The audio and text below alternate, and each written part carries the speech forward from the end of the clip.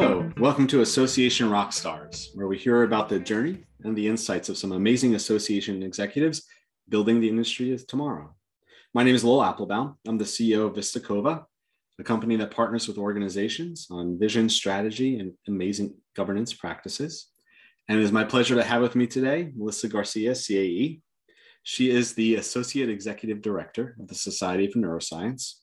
Having spent her career at SFN in 7 different roles, Melissa has worked across several functions, including meeting programming and education, process improvement, project management, association governance, scientific publications, science policy and advocacy, marketing and communications, and information technology, with a focus on business development, innovation, and program expansion. You should see the size of her business card. She currently sits on the CES board and is a 2016 recipient of the Association Forum USAE's 40 Under 40 and Association Trends Young and Aspiring Professionals Award. Welcome, Melissa. We're so happy to have you with us. Thank you. Happy to be here. So with each person that we speak to, of course, by the time we're talking to you, it's because within your career, within your efforts, you've demonstrated success, you've demonstrated excellence. And we know that every person has skill sets and qualities of excellence that allows them to have had that success. And so we love to start with the question, what's one of your superpowers? What's one of the places where you shine that has let you succeed? I like to say GSD is my superpower. Get stuff done. I'll say stuff for this audience today. But I think behind that is versatility. And that's kind of the skill or the ability, being who and what your organization needs in any given moment. Sometimes that's being a problem solver. Sometimes that's being a listener or just demonstrating diplomacy. You can't be a GSDer that is always the hammer to the nail. Yeah. Do you find that skill set of versatility, right? Which I imagine, let's ask this first, does that incorporate a certain amount of curiosity into it as well? Yes, I actually like that you asked for one, but I think part of it is being curious. I've always made it a point to understand what's going on in other parts of the organization, how things come together, what's behind things, because I feel like, from a systems perspective, you have to understand the foundations of something to get at any root problem. And so I think with it comes curiosity and striving to understand how things connect. As you think about your earlier days of your career, although you've been with SFN for a good amount of time, is that curiosity, and especially the versatility, right? Is that something that you think was always in you? Is that something that's developed over time? Yeah, I think I've always been a little bit of the, curious person. I actually had a long time ago the nickname Curious Little G from my softball team. But anyway, we won't go into that story. Well, we always look for what to put on superheroes' capes, and I now know what to put on yours. There you go. But yes, I've always had, I like how things work, and I like to understand the inner workings and what's behind things, like I said, and just, I think in order to solve problems well, and not just sort of like in the moment, like the specific thing that's broken, it's the root cause, and you have to have some level of curiosity to want to understand how things connect.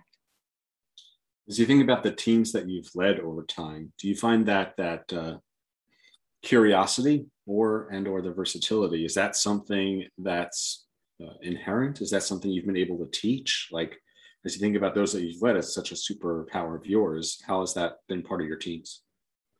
Well, I think everybody brings different stuff to the table. If curiosity isn't your thing, or something that necessarily is inherent, I think when you're part of a team and you start to develop your role, and if you're a good leader, you identify people's strengths and sort of try to shape them into that. And you can't force someone to be curious or to, want to do the same things that you find important or useful in any given time. But I think leveraging each team members' strengths and making sure that someone's attending to those areas and getting down to the core issues and so forth. I think that's the key. So as you've had a number of different teams over your time at SFN in your career, what's your methodology of how like you discover what someone's strengths are? Like, is there stuff you do in interviews, stuff along the way, right? Like you've been in so many different departments and have to oversee, like I imagine there's differentiated strengths that are needed. How do you figure out like the people you're supervising, what they are? It's a great question. I don't know that I have that I've ever really thought about it as like I have a method that I could speak to, but I think listening is one of the most important things as a leader, and something that maybe over time I've developed better. When I was younger, I might have thought, okay, there's this way to do it and let's go, off we go, solve the problem, or, complete the project, fix the issue, whatever it is. But over time, and I think actually when I first became a manager, I took a course that was really useful, where it was about situational leadership and the notion that, everybody is fundamentally different and you can't expect or wouldn't be useful or prudent to expect everyone to be like you, and that you have to adjust your style as a manager to, the people that you're working with. And so I think that was a moment for me where it was like, I was like, my way is a great way to get all these things done.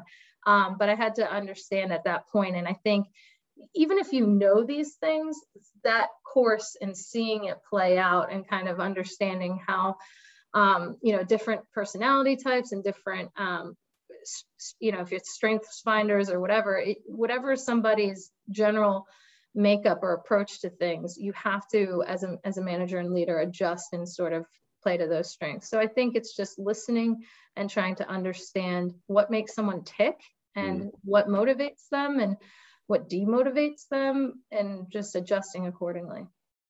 Listening is a skill that I feel like in the leaders that we speak to is often cited.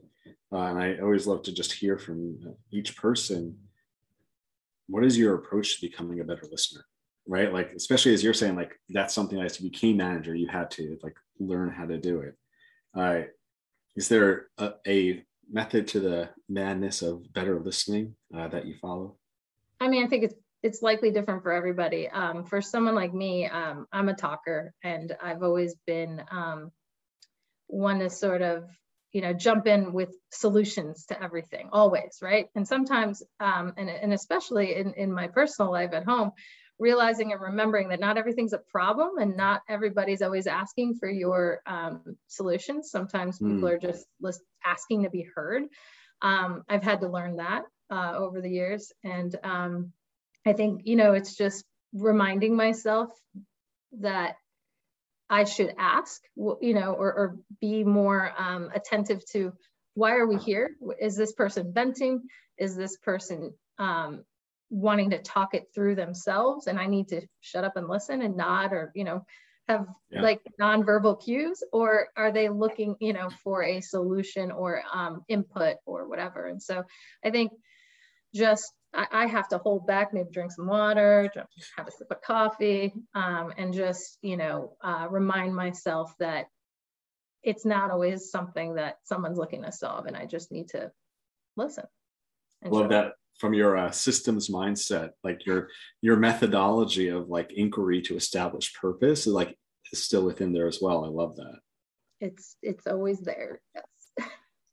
So clearly, I mean, this moment in time, whatever the next chapter of society at large, but the association industry in general that's where emerging from whatever chapter 1 of COVID is and whatever comes next in terms of other racial equity, political unrest, all the things. I'm just wondering what you have seen either in the broader association field or within your team in terms of what differentiated skill sets or leadership qualities are needed in these sort of turbulent and changing times that perhaps weren't as important before. That's a great question. I think what I've observed over this, we've all been in it together for 18 months or so now of just insane uncertainty. And the only thing that's certain is that it's a roller coaster of uncertainty. The moment something gets better, it's something else gets worse.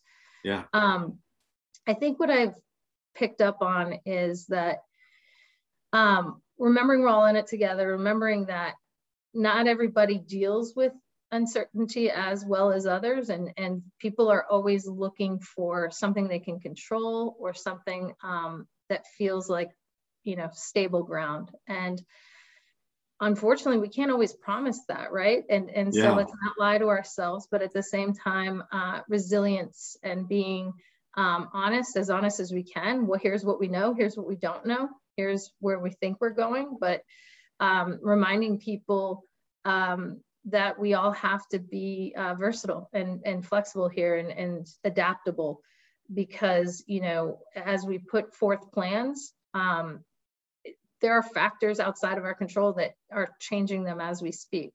So it's really just a matter of encouraging people to give each other grace. We cannot be rigid. We have to be adaptable, and remembering when someone's having that moment to give them that moment and give them some grace and space. I love the empathetic point of view to that. That really feels like a quality that we want to see in many of our leaders. When you first got started in the association space, accident, on purpose? Did you fall into it? Totally accident. I didn't even know what an association was, to be honest. It was, I was fresh out of school, and I went to Positions Inc. or something on K Street. So there I am, 21-year-old me. I wanted a job, just something to get my feet wet for 1 year. That was it, 1 year.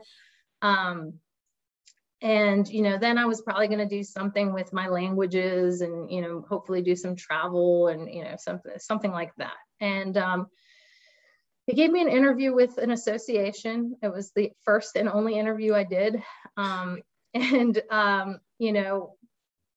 They offered me a salary. I said, no, I want more. They gave it to me. So I took it. And next thing you know, I had my first job, and it was at SFN. And it was, like I said, I don't think I said it. It was 20 years ago.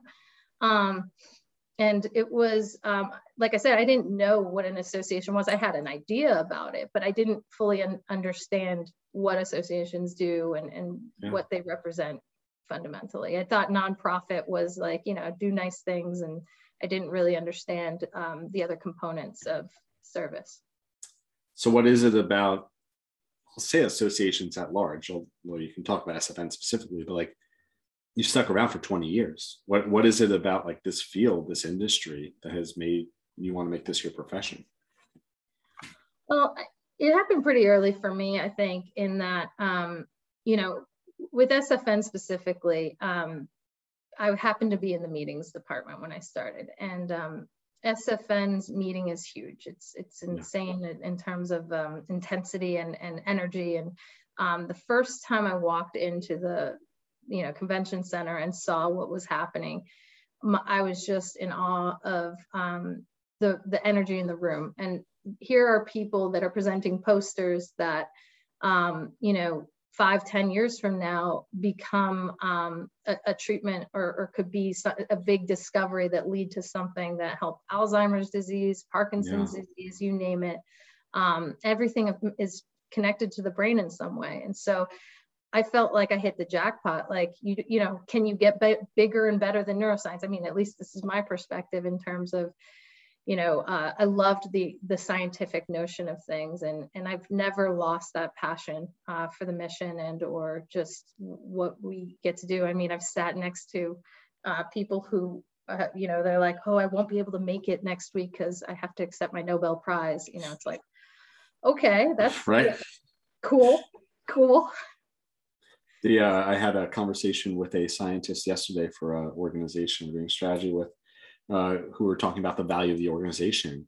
They're like, I find the journal highly valuable. That's where I published the paper that got me my Nobel Prize. I'm like, that's a great value proposition. Absolutely.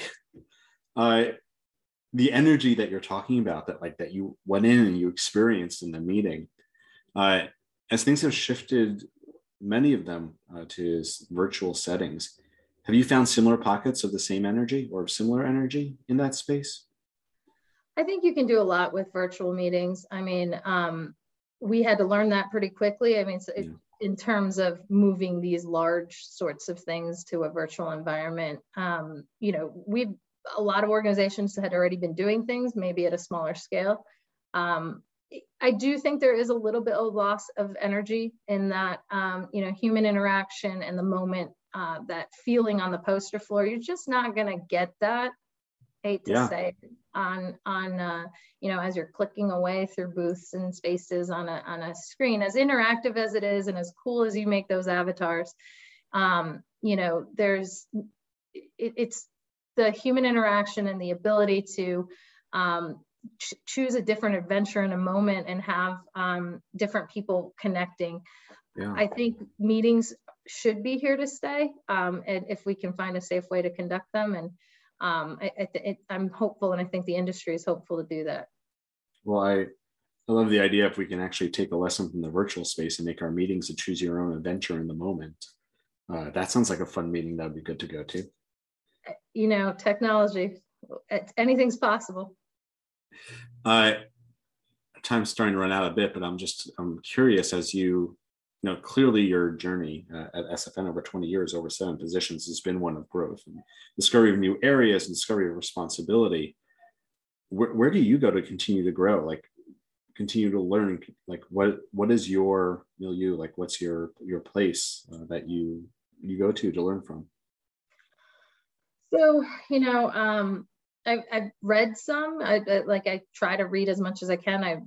In terms of, you know, things that are coming out here and there, and mostly I don't find that I have as much time anymore as I did to do some of that, but I love getting my little snippets of, you know, HBR in the morning.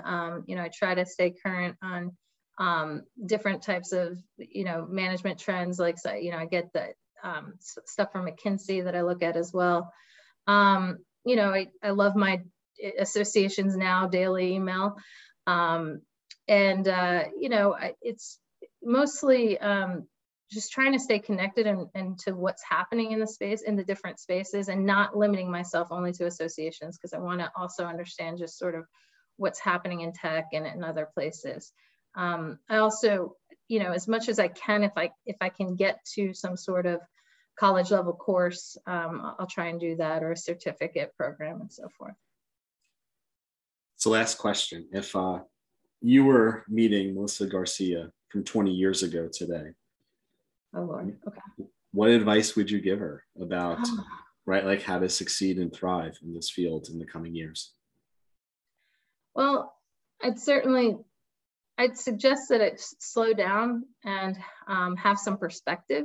I think I might have been thought of myself as having the answers or knowing the best ways all the times, or, you know, kind of making a lot of assumptions about people and their decisions in a moment. And I think, you know, you get lost in sometimes in your own kind of tunnel and don't understand the larger perspective and bigger picture that's happening, and the sets of connected decisions, and why something doesn't always seem, you know, obvious. You know, it's like the answer's obvious, except, and you're doing it wrong. That might have been me, you know, 20 years ago, and I'd give myself a little smack and say, take a step back, imagine this. And so, you know, and so I think perspective is one thing I would say, but the other, on a more positive note, I'd say keep having fun. I've always thought that if you're going to spend as much time as you do at work, which, you know, it's as much time as you sleep, basically, you might as well have fun doing it. Yeah. Well, both the perspective and the fun are, I think, good pieces of advice for all of us to think about and to hopefully put into our days, weeks, months, and year. As always, a pleasure to speak with you. Thanks so much for being on today. The pleasure is also mine. Thank you, Lowell. And thanks to Amy, who's been chatting with everyone in the side chat boxes, whether it's live or after, and to everyone who continues to be part of our community so that we can learn together and grow together. If you know of another rock star that should be on, please do send the name in. We'd love to hear from them and to learn with them as well. And until next time, Association Rock On.